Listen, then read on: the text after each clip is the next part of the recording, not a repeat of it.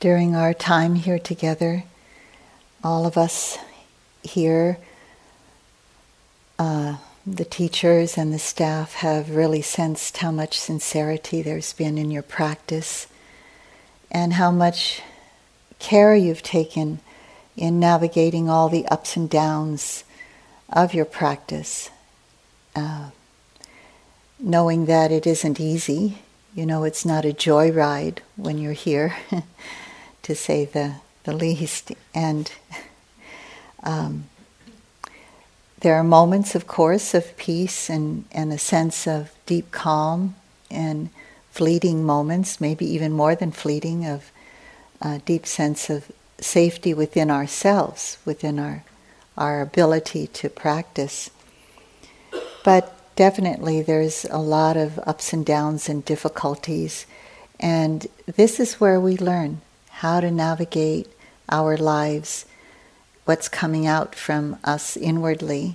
We learn how to navigate that so that we can bring that wisdom and compassion, that tenderness we learn for ourselves, into the world.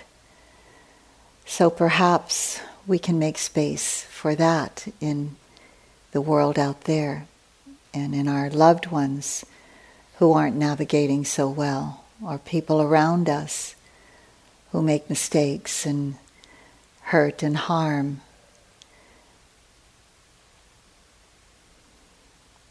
So there's a lot of letting go that's happened here, and a lot of deep growth that's happened here. So thank you for your courageous efforts. They're really, really felt in the sincerity of your questions, and also your ability to see yourselves very honestly without a layer of delusion around it. It's really inspiring to hear you speak, describe your practice, and to sort of have so much humility about what's going on within you. So now we're all going back to the lives we participate in and the connections we have in the world. And the question is, how can we translate that inner wisdom and compassion into our outer lives? Most of the questions that were on those pieces of paper, which we couldn't possibly answer everything I understand from my colleagues here, most of the questions were about, how am I going to take this into my daily life? What about this area, that area?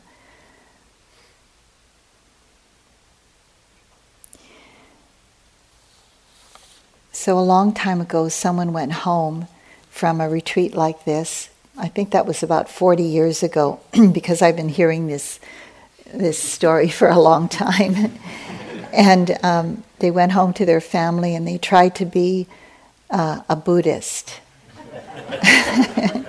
and tried to talk about everything they learned and knew and all of that. And the teacher said this and that, and so they wrote a note to IMS, and I'm just paraphrasing, but it said something like, "My family didn't like me when I was a Buddhist, but they liked me when I was a Buddha." Someone who really embodies goodness and wisdom and the ability to know how and when to act and speak in a way that brings peace to one's world around, and to bring more peace to oneself inside. So this evening, I'd like to speak about a quality that accompanies and empowers all the things, all the wholesome states that we did our best to speak about in the Dharma talks and in answering the questions and in our individual and little group times with you. So this is the quality of equanimity. It's a really beautiful quality that mostly the world doesn't speak about so much. And so it's kind of interesting to take it in and see how we can fit it into what we understand and know already about the Dharma, about being a Buddha, about ourselves. So this quality of equanimity empowers and really makes these other qualities strong, makes awareness really, really strong because of the balance that it has within it, because of a sense of spaciousness that can include everything within it.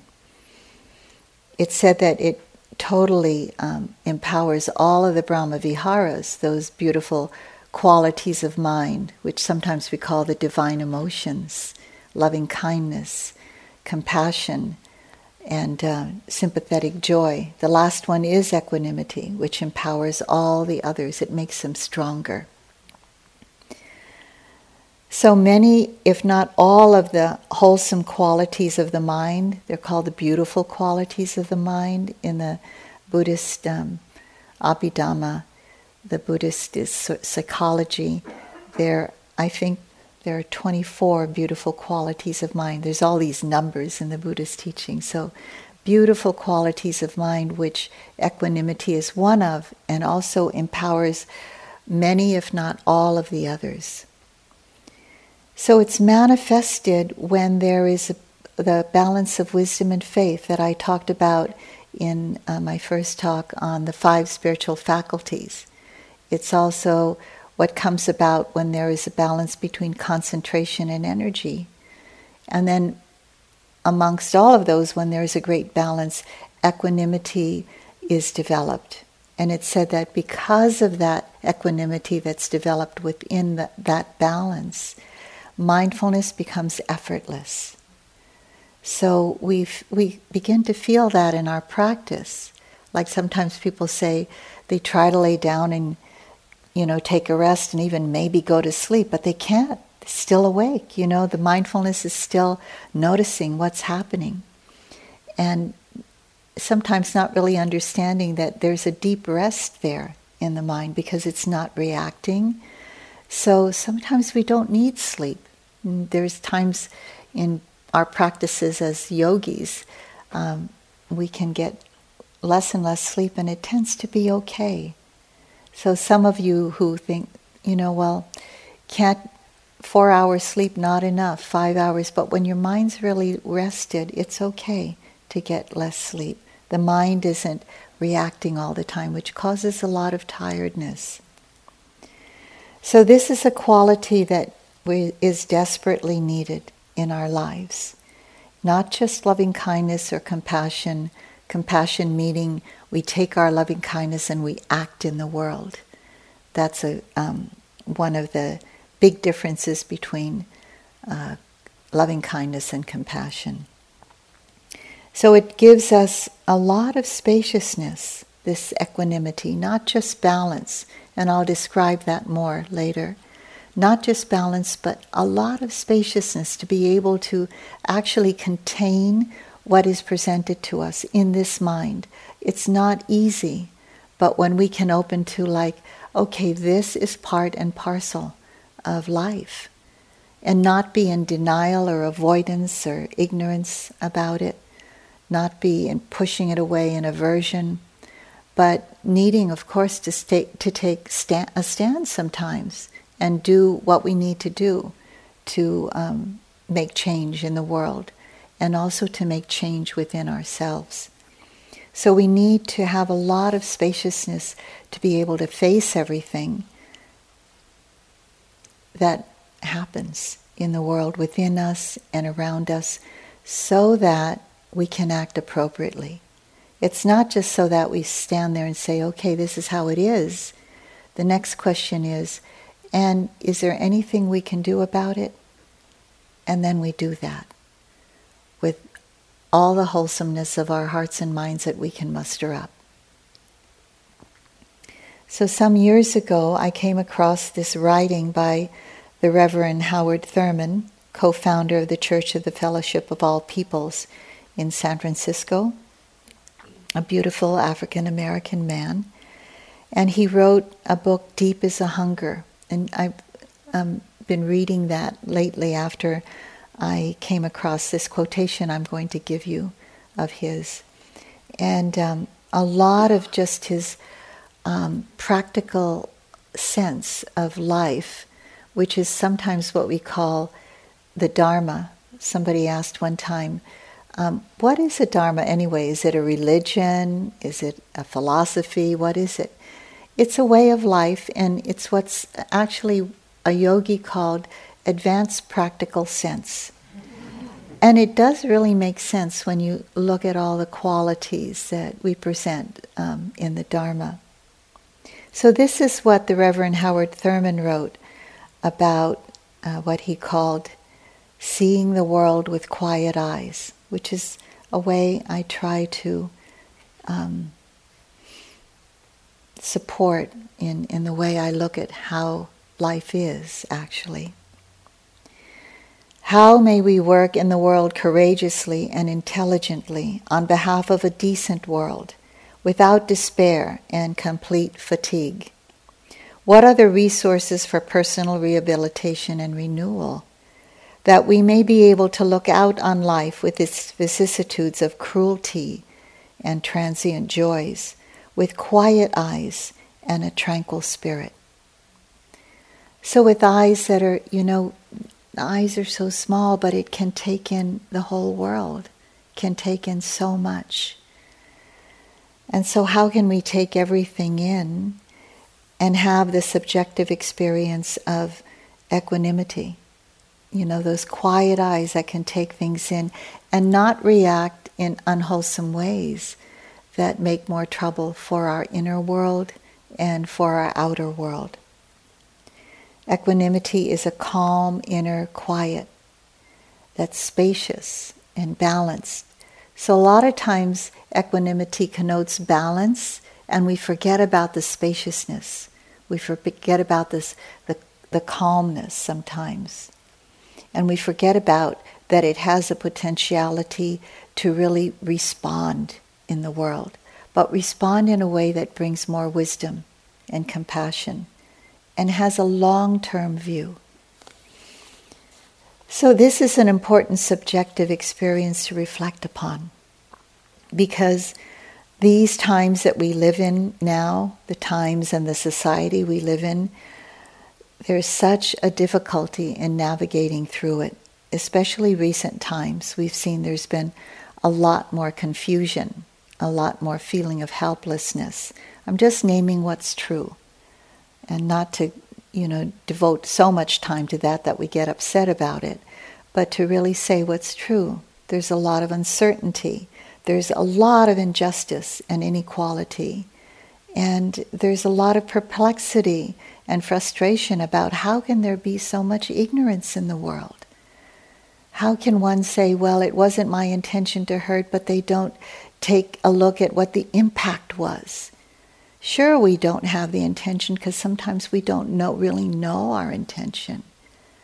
So part of intention is to really pay attention to the impact we're making and to learn from that, to really, be willing to hear and to take in what the impact is, so our hearts can open to the suffering of so many people in the world.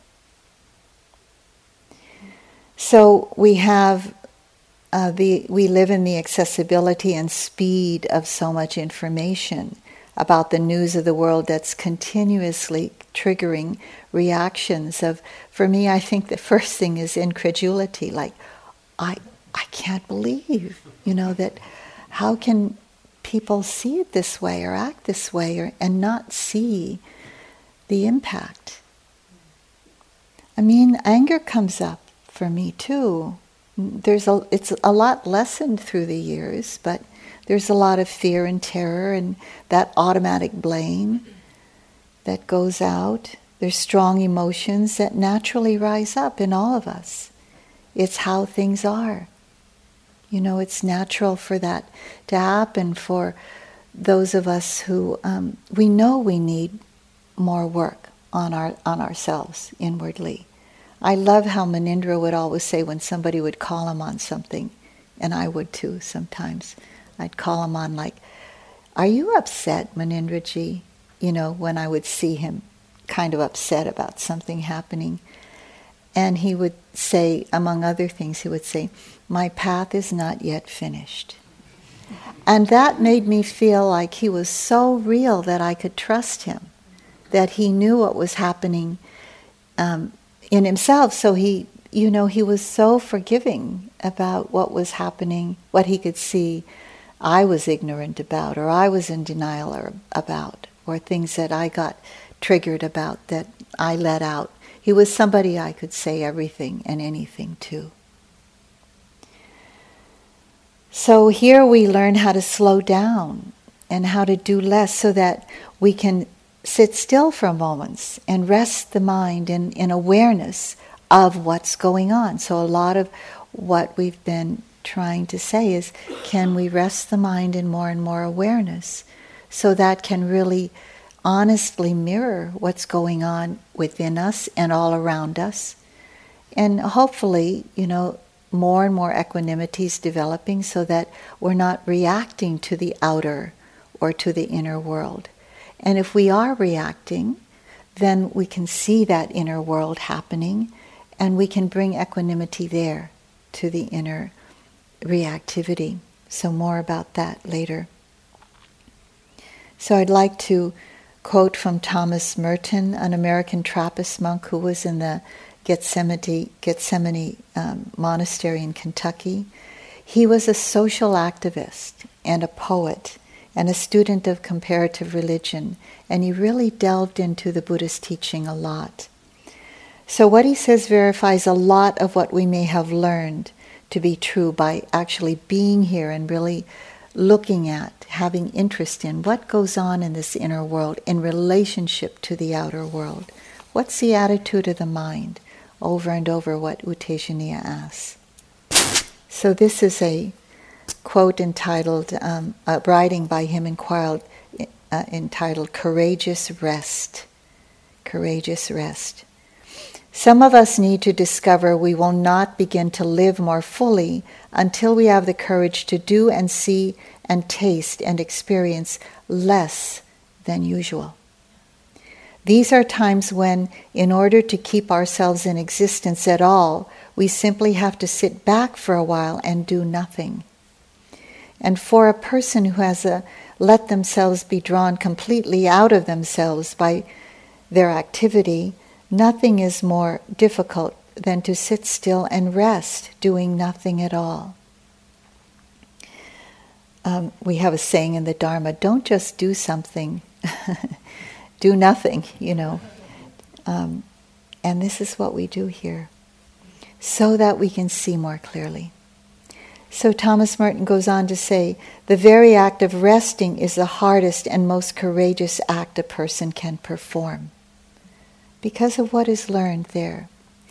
So he wrote something about activism that I want to read also. He titled this, The Busyness and Violence of Modern Life. The rush and pressure of modern life are a form, perhaps the most common, of its innate violence, to allow oneself to be carried away by a multitude of conflicting concerns, to surrender to the many demands, to commit to too many projects, to want to help everyone and everything is to succumb to violence. The frenzy of the activist destroys their own inner capacity for peace, the fruitfulness of one's own work, because it kills the root of inner wisdom, which makes work fruitful. So I'm just hearkening back to a time when I heard an interview with His Holiness the Dalai Lama after he spoke about the tragedies that were happening in his country and towards his people in Tibet. And he talked about it in very objective and real terms of how it was hurtful and harmful.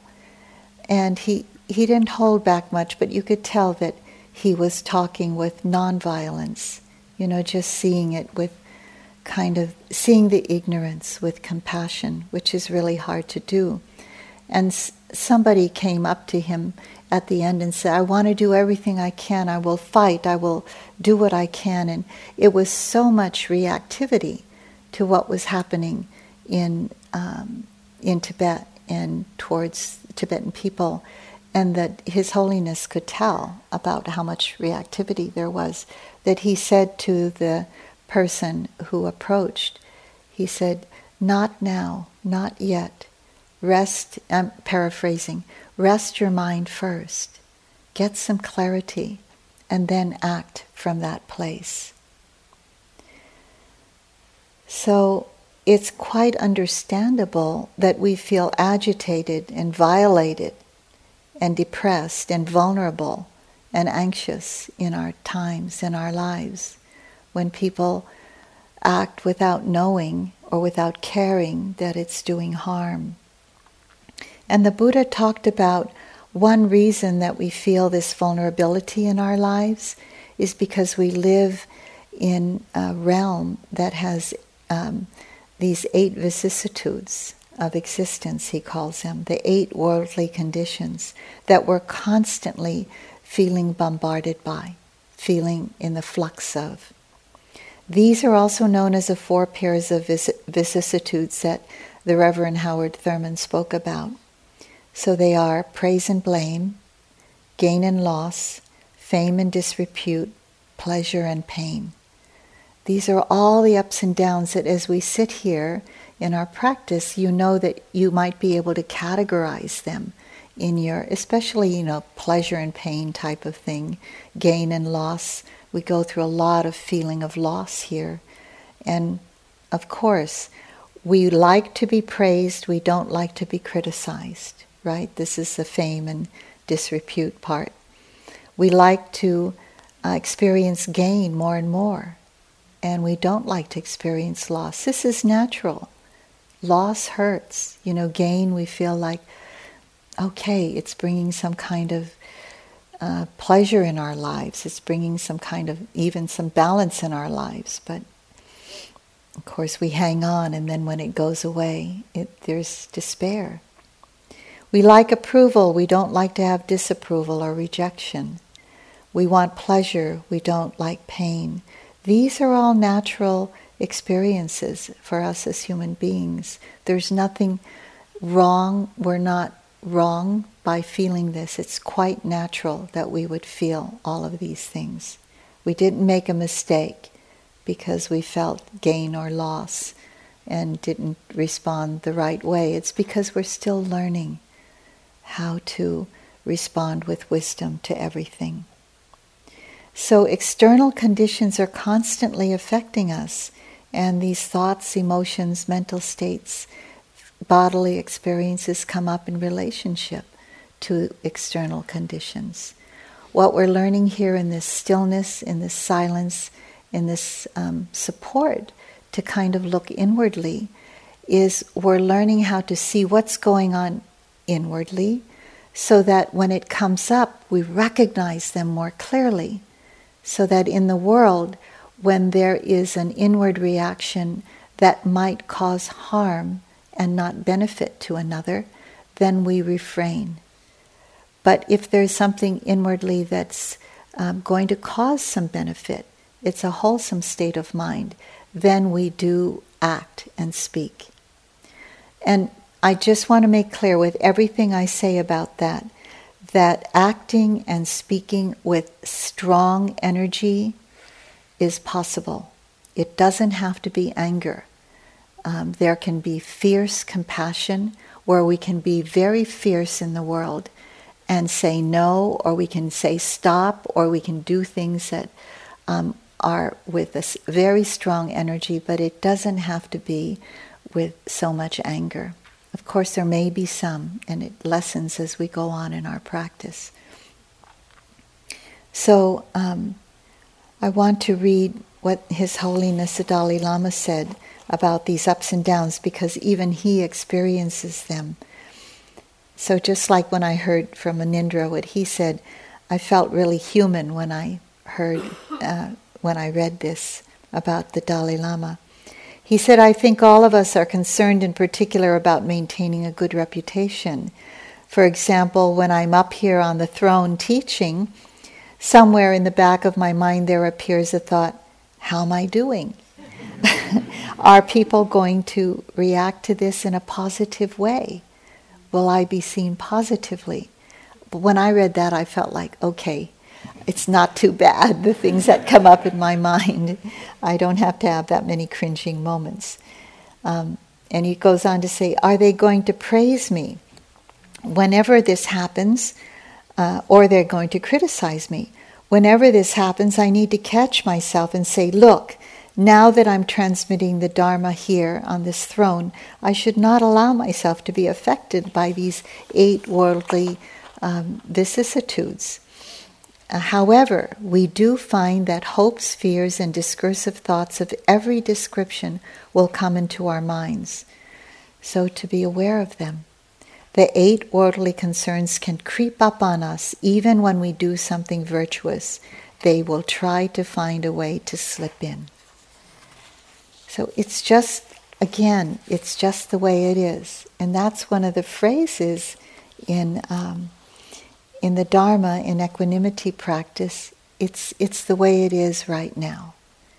And as Mark says, it's like this, as some of us have said. It's just like this. And I like to add the word right now, because it is impermanent. Just saying it's the way it is, it's like, oh, it's going to be this way forever. So I just like to add those 2 extra words, right now. So with the outer conditions and the unseen habit patterns that their outer conditions are bringing up, we feel constantly bombarded somehow. We don't even know that our inner life is also bombarding us. So it's no wonder we feel like overwhelmed and closed down and disconnected from our hearts. So how can we be connected with others when we're not really admitting what's going on within us, or seeing, or willing to see it very clearly? So the important questions to ask ourselves is, how can we stay open and connected to the outer experiences when we feel safe, of course, yet have an abiding sense of inner balance and clarity, so we can have the appropriate response.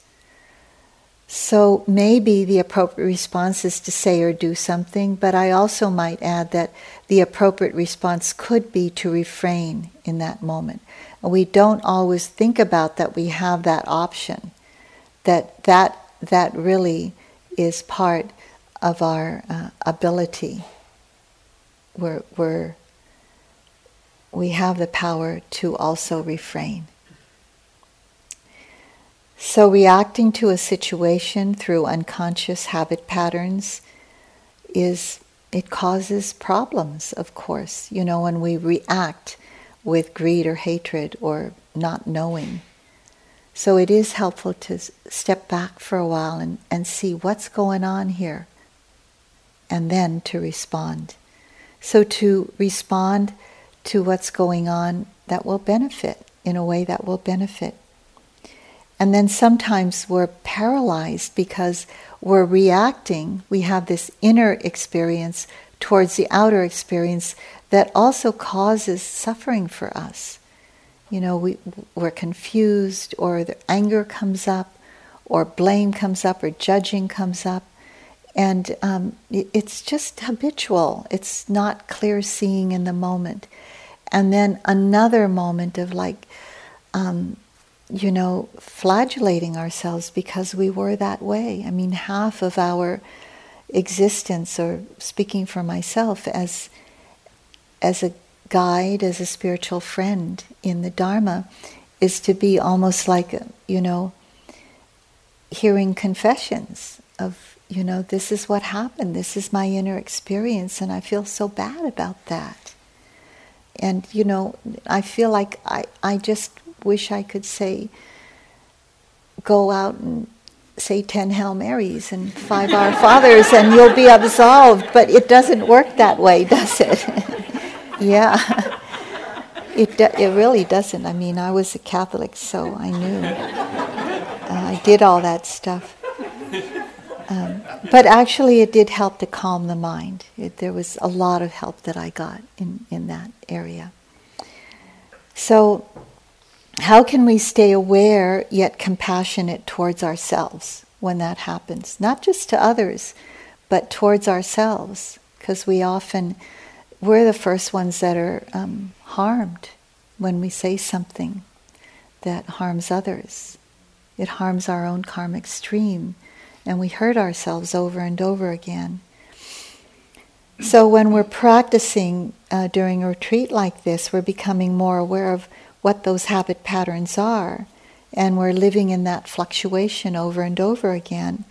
And there is a quality of calm and courage that we need to have in order to face what's going on inside.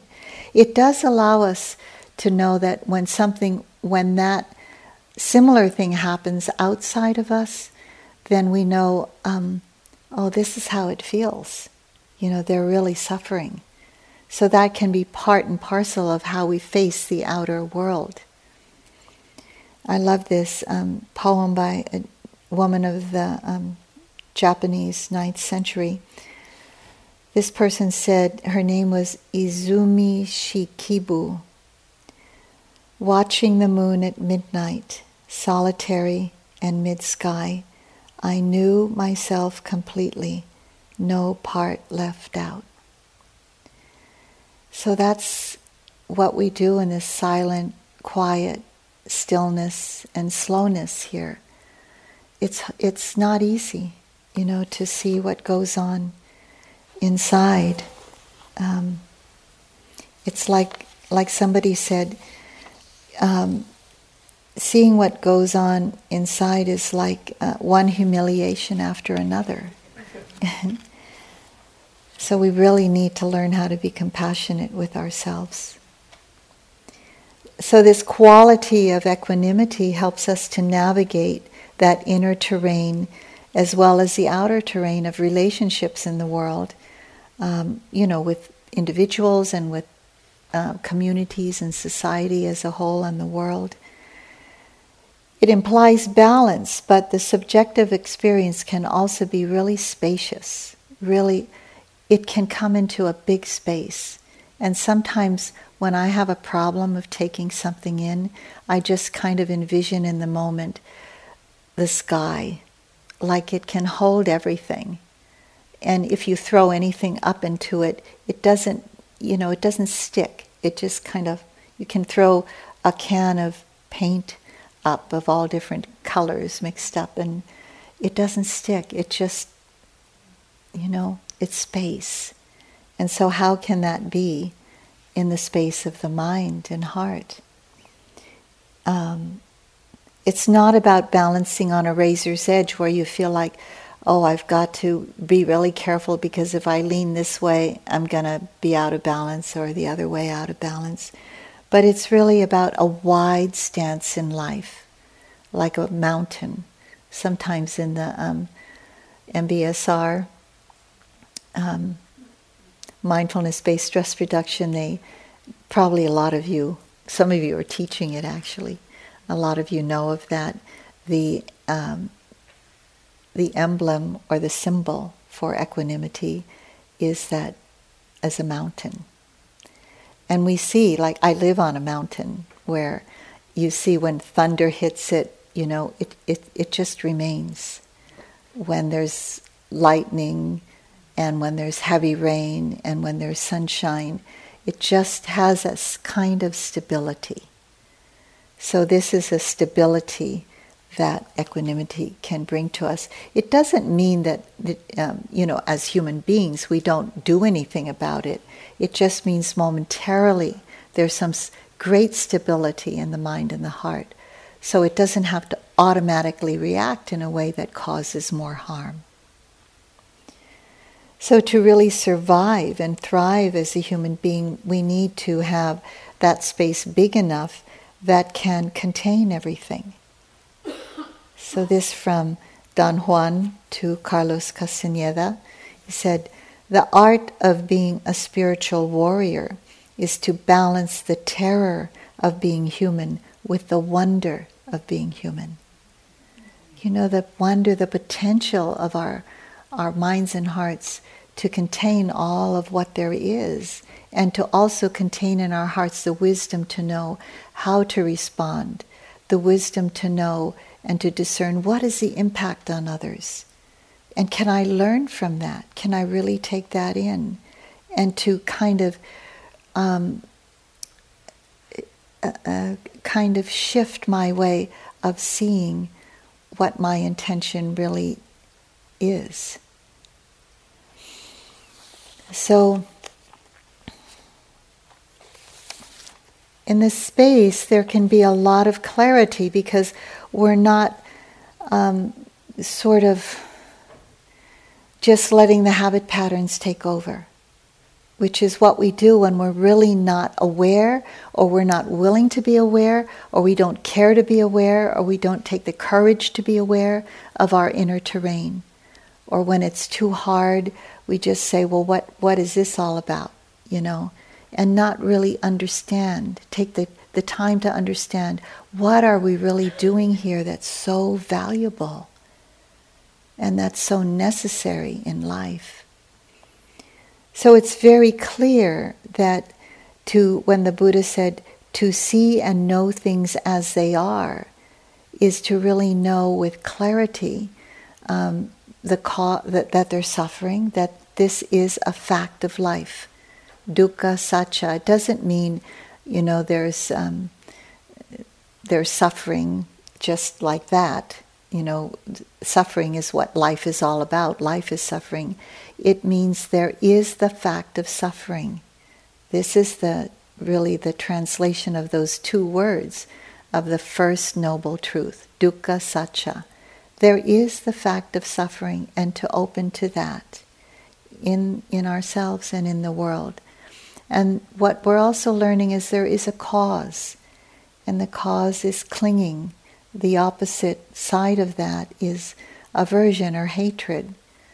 And there are many iterations and intensities of attachment and aversion. But we use different words, those are just two of them. And there's ignorance too. And that's what feeds both of those. So the coin of that suffering is, on one side there's attachment, on the other side there's aversion and all the intense iterations of that. And the whole thing is wrapping around that. The coin itself is ignorance and delusion. So from the truth of seeing how it is arises compassionate understanding, arises the wisest way we can exercise our agency in the world. We have agency. It comes from our intention. But what is our intention? That's what we're coming to know. Is our intention coming from greed, hatred, and delusion? Or is it coming from a sense of generosity and love and wisdom? So we're learning how to act with agency that's powerful and that causes a lot of long-term change in the world. So when we say this is how it is right now, we're opening to the truth of how it is, and not to how we think it should be, but first to how it is. There is the truth of suffering, and this is what is being faced. It is caused by greed, hatred, and delusion, to name all of them. But there is an end to suffering too, and we are on the path to the end of suffering because we're understanding these things more. So a lot of times what we might say in an equanimity practice is opening to the truth. May my heart open to the truth. This is how it is right now. It's also impermanent and impersonal, but it's also personal in the sense that there is a sense of self in the world, and that sense of self has the power of agency that can act in the world. But we're looking at how are we acting and speaking in the world? And how can that be with the power of a pure mind, a clear mind? So we're taking that sense of agency even further into our lives. It's said that equanimity is love that can encompass everything yet possess nothing. It's not holding on to anything, to our sense of what we think it should be, how we think, okay, it should be perfect. We live in an imperfect world. It has been that way from time immemorial, and we must continue to do things to create more benefit for all beings, and we can't stop doing that. It's our right as human beings, and it comes up naturally for us. But we have to look to how we're doing that. With what kind of mind and heart are we acting in the world? The Buddha said, for one who develops a deep abiding equanimity, it is a natural law to know and see things as they really are, and to know the Dhamma. And then what he described in the Eightfold Noble Path is how can we act in the world with wise speech, with wise intention, wise thought, wise action, wise livelihood.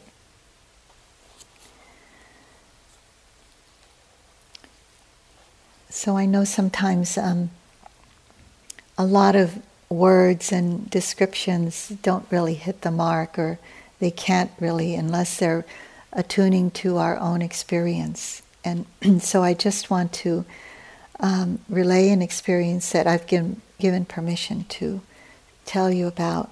And this is from a dear friend of mine, a very personal example where I witnessed a strong and steady balance. She's a yogi friend of mine, and who in the end said that through very difficult times, she said that the practice of equanimity really helped her. So quite a few years ago, one of my friend's grown-up sons disappeared, and he was in his early 20s. And this family lived at that time in the place I live in Hawaii.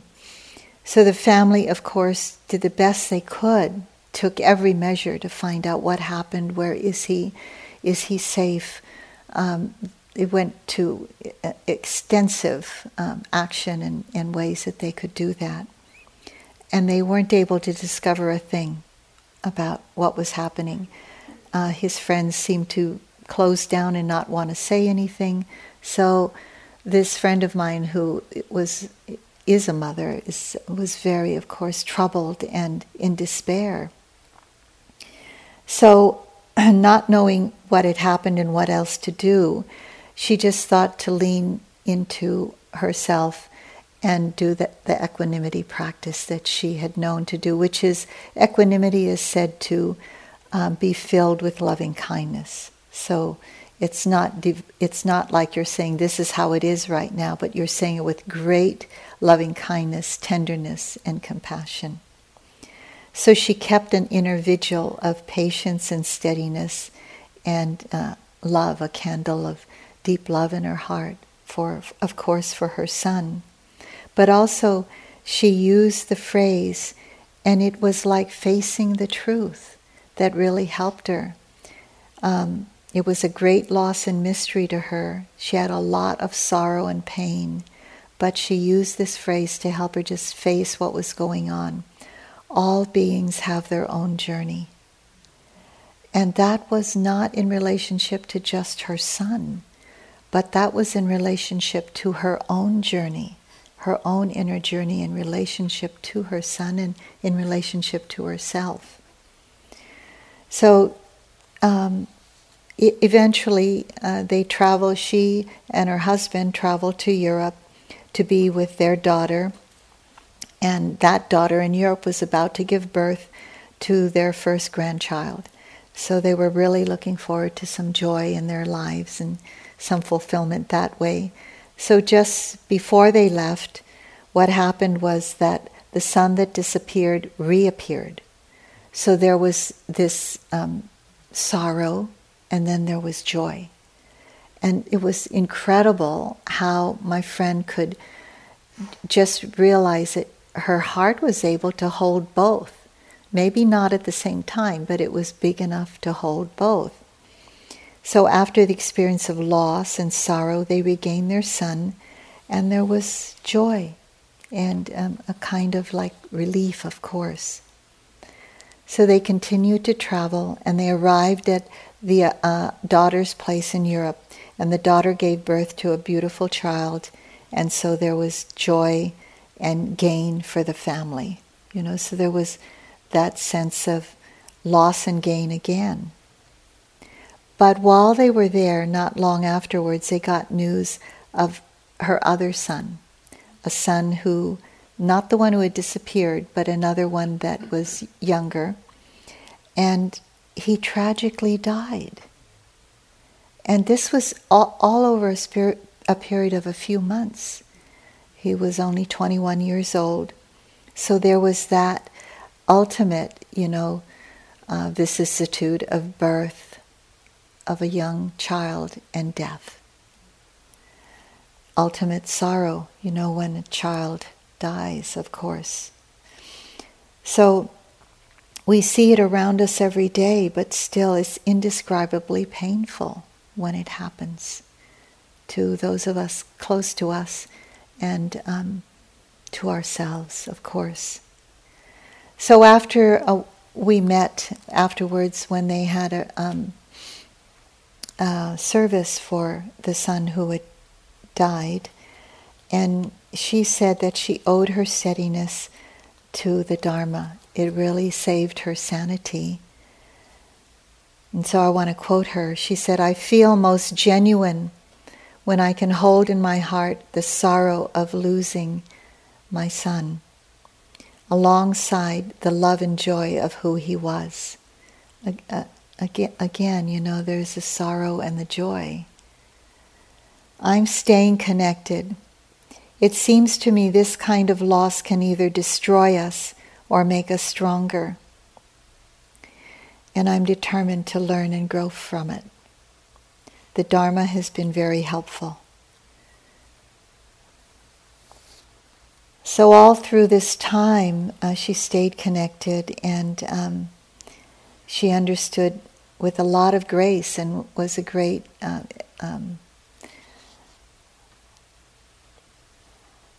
I just saw that I wish I could be like her when those things happened to me.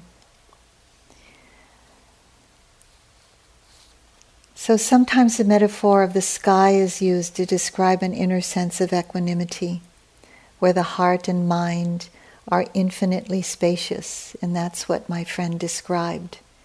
And maybe sometimes you can hearken back into your life and at times remember when you were able to do that. Or maybe you haven't been able to do that, but you have the capacity to do that somehow. It has the potential to contain everything with a lot of love. Its equanimity is defined as not being thrown off balance by events beyond our control. So what are the events that are beyond our control? They're just realistically the events that have already happened, right?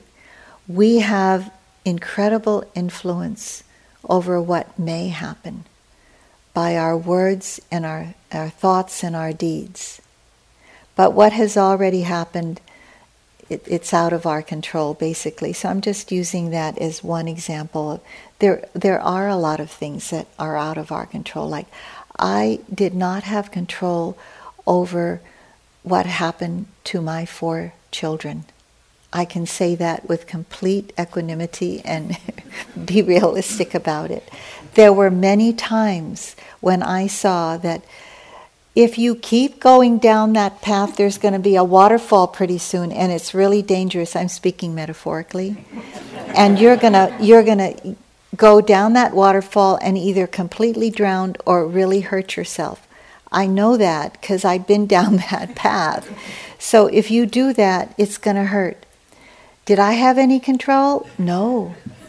There were those who did that, and of course they learned from that. And they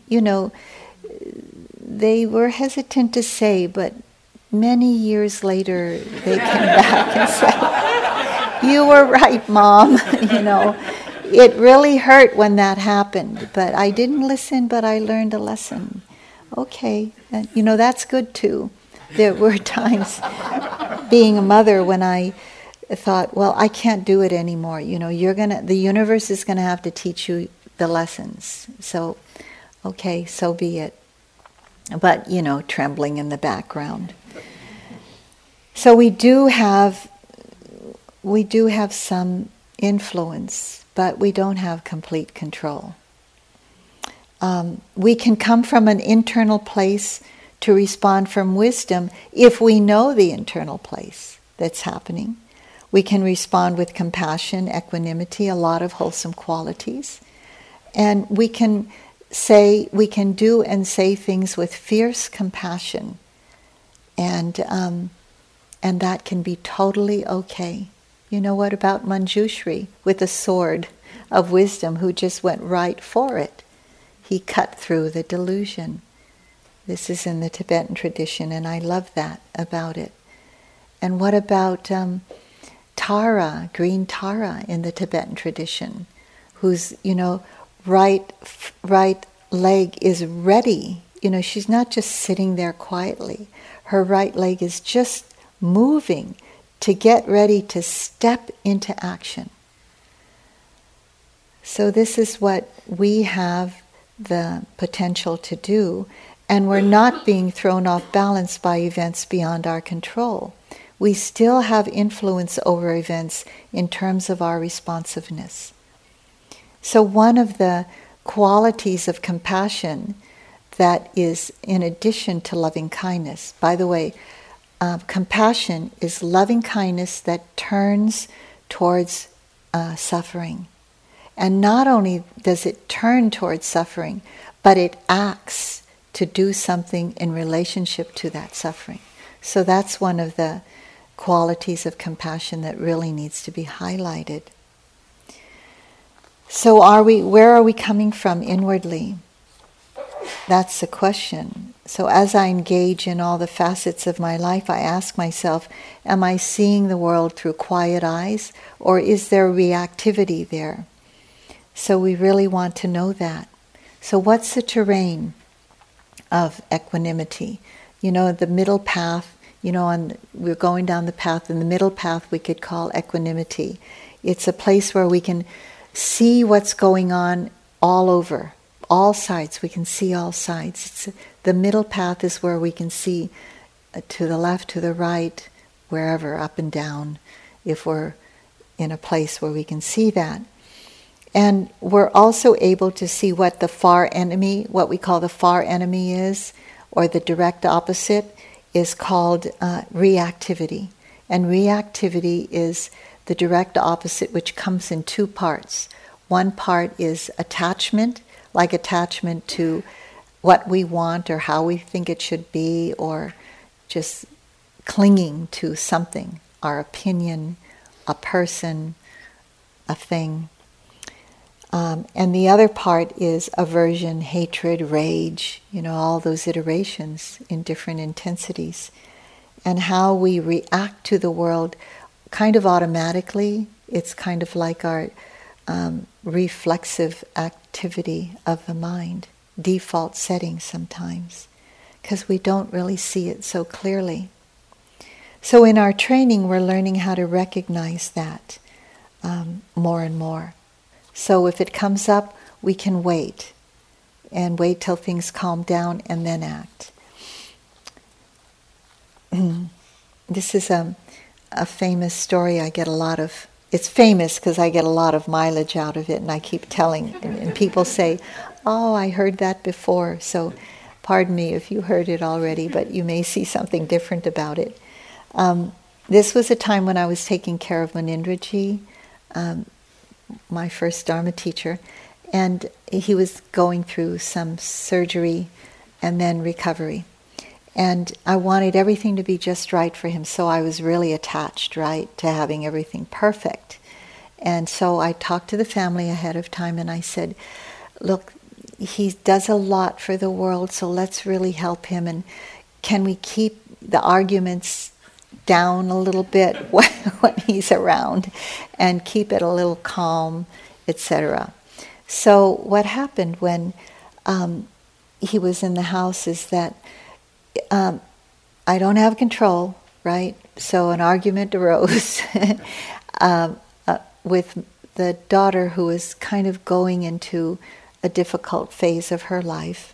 She was about 12 or 13. And then her father, who was like, also it was difficult for us, to go through that. And so she started acting out, had a lot of emotional pain, and I could hear in the other room, she started shouting at her father at the top of her lungs, "No, I won't do that." And he was shouting back at her too, "Therese, you gotta listen to me." "No, I'm not gonna listen," something like that. So Munindra and I were sitting at the table, and I wanted everything to be perfect, and it was like I was cringing in my seat. I wanted to run away. I wanted to run to them and say, "Would you please stop?" Or I really wanted to say something else that I wouldn't mention in this hall. But shut up. So what I did though was, I was just kind of paralyzed, and Munindra was sitting on that side, and then I was sitting here, and he reached over with his right hand, and he put it on my left arm, and he said to me, "Surrender to the law." And it wasn't like the police were around. It was like, surrender. When he said the law, it meant how things are. This is how things are. Can you please face this? You've got the child and the mother and the father shouting. You've got, and this is what's happening inwardly. Face it. Just face the truth of how things are. And so there was a lot of reactivity inside of me. I was really embarrassed. She went to the room, slammed the door. Her father said, "Open the door." "No." "Open the door." "No." "Open the door or I will kick this door down." "Go ahead." So that's what happened. Okay, that's a real life of a Dharma teacher. I live in the real world. I'm not floating on a cloud. So what I understood from Munindra's hand on me was that be clear about the experience. It's not what you want. It's what's happening now. See it with wisdom and respond. So, okay, when things got calmer, I could go to one and the other and say something in a calmer, more wise state. So Munindra didn't comment. The one thing about him is he's just so open to how things are and realized for himself inside how things are that he understood. He was very accepting of it. So what is the other part, the other extreme that I really want to talk about is passivity and a place where you don't think you can do anything at all, like helplessness. And that is the other extreme, the other side of the coin. And if we can see it coming beforehand, like the reactivity or the passivity that's there, like we can't act or we feel frozen, then when we can see that, maybe we can kind of let loose some active response to the situation. But if we can see the storm brewing or, not anything happening, then we're aware of what's going on inside. The near enemy is called passivity because it seems like equanimity, but it's what is called stupid equanimity. It's not doing anything at all. So there was a situation where there was a lot of reactivity going on because of something, but I needed to look at that reactivity inside myself before I made the situation worse. So I was having a conversation with someone, the neighbor. It got very heated and really emotional, and the voices starting to go up. And we were both making a case out of our boundary line, between us, our land boundary line. In her case, that she didn't want us to mow on our side because she just liked it that way, with all the grass and trees and bushes. But we were trying to make a way for fire engines to come in case there was a fire on the land. So she was strongly involved in what she wanted, and so was I. So I realized it got too heated, and I realized in myself, I'd better stay calm now, and I'd better not say anything because I'm liable to make the situation worse. So I said, I think I'd better be quiet now because I'm not coming from a very balanced place inside. And so she said, you're right. You're not coming from a very balanced place inside. So it's like, oh, I should have thought of another way to phrase that. But then I thought I better not say anything more because it's going to cause more problems. So I didn't. I put the so-called Dharma duct tape on my mouth and I just refrained. And it is, you get humiliated sometimes, but it's for a good cause. I'm humiliated by my own response to it, basically. So in that way, you have a second chance because maybe the first thing was like, it didn't go so well, there was reactivity. Then you see the reactivity inside yourself. And so I brought equanimity there too. This is the way it is for me right now, inside. And that's more important in a way than what's going on outside, because we have to know that in order how to act. So apathy, also knowing when we need to act, knowing that we do have a sense of agency. I really wanted to point that out because it was a really important point that I've been wanting to put words to for a long, long time. So I'm so glad that it was brought into our community here. So one definition of agency is one's independent capability or ability to act on one's will. And we do have that. But how we're acting is another question, where we're acting from. So one of the properties that give rise to agency, this is in a kind of description that comes from sociology and definitions in that realm, is that it gives rise to intentionality. And human beings act with intention for the goals that we're after, the goal for peace in the world, the goal for some benefit, good goals. But human beings use their intelligence to guide their actions and predict the consequences of their actions. So what we're learning in the Dharma, which is so important, is we're encouraging ourselves to know what's going on in here so that we can really know how to predict what the result will be of our actions and our speech. So if we act with wholesome states of mind, sometimes they have to be strong, then we're liable to get wholesome results, good results, and vice versa as well. So we have a powerful sense of agency. And so important to connect with what's going on inside. So this from Goethe. I have come to the frightening conclusion that I'm the decisive element. It is my personal approach that creates the climate. It is my daily mood that makes the weather. I possess tremendous power to make a life miserable or joyous. I can be a tool of torture or an instrument of inspiration. I can humiliate or humor, hurt or heal. In all situations, it is my response that decides whether a crisis will be escalated or de-escalated, and a person humanized or dehumanized. So I really take that to heart.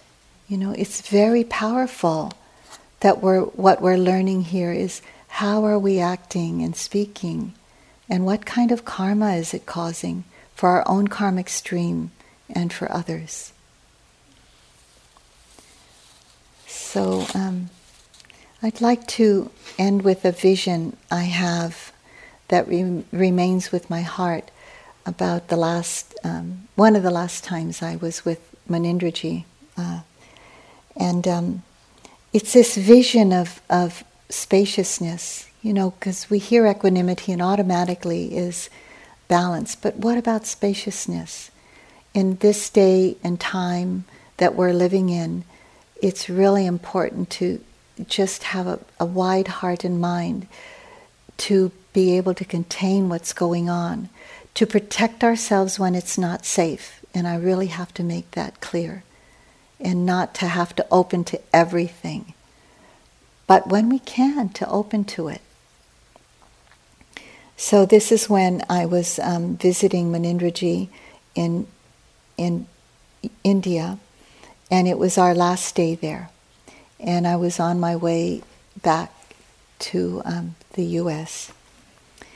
We were in Varanasi, and we were going to take a boat down the Ganges River. And it's early morning. How many of you have been there, down the Ganges River? Yes, so you can share this with me. And so one of the things only a Dharma teacher would want of their student is to be able to see dead bodies. And so that was one reason he wanted us to sail down the Ganges River, because there were all these burning gnats on the side of the river as we went down. They were on the right side. And he was hoping that we might see a dead body, but we never did. But this is how a Dharma teacher wants, a person, a yogi, to open to everything in the world. So we're going down the Ganges. It was before dawn, and it was a clear, of course, warm morning. And on one side, the far horizon, on the opposite side of the burning ghats, there was a sun rising, this beautiful orange ball of light, just very, very bright light, marking a new day, the birth of a new day.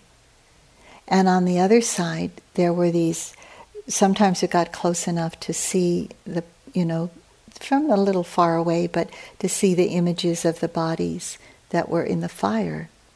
And then to see death. So here's birth on one side, death on the other side. And then going down the river, sitting next to Munindraji, and I was with friends also, the gladness of being with spiritual friendship, having spiritual friendship, and having, my beloved teacher there. And so that there was a joy for me inside, and of course a gratitude and appreciation. And I could see this is a gain for me, to have, the Buddha said, it's really 100% of the holy life is spiritual friendship. So I really felt that. So on the other side, there was, of course, sadness and loss and despair to see the families nearby, crying and wailing sometimes. Sorrow, joy and sorrow. And a lot of mudita, happiness for the happiness of my friends who are with me, who also, see that the joy of being with a spiritual teacher and having these experiences. And on the other side, the sorrow, too, seeing the sorrow of this loss. There's a lot of beauty in India. It's just to see the pureness of life, just really how it is, and connected to so much of life that you can see so much of the times past and have appreciation from that, because living being in a third world country and being in a lot of the countryside. And then also the rawness of it all, the beauty and the rawness of it all. So being able to really take in all, so that the mind and heart are so big that it can happen like that. It breaks your heart and it opens your heart at the same time. So this is what our life is, this ability, this potentiality to have this kind of big-heartedness, big-mindedness, where we can open to how things can break our hearts and how things can open our hearts as well, cause more wisdom to arise. So I just want to end with this. It's called A Gift from William Stafford, and it's from the book The Way It Is, his book of poems. And I say this, only parts of it, because it's a long poem and because we've been given the gift of being here together. Time wants to show you a different country. It's the one that your life conceals. It's a balance, the taking and passing along, the composting of where you've been and how people and weather treated you. It's a country where you already are. Time offers this gift in its millions of ways, turning the world, moving the air, calling every morning, here, take it, it's yours. So let's sit for a moment.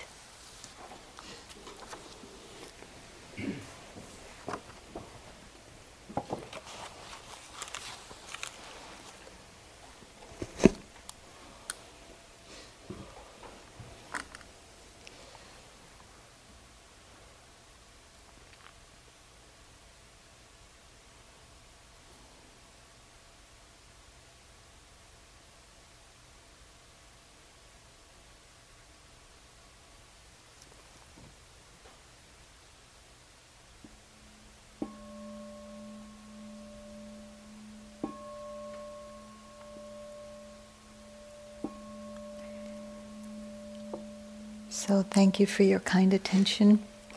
We have 20 minutes or a little less for walking or bathroom. So please join us for the last evening chant that we'll have, sharing the blessings of our practice.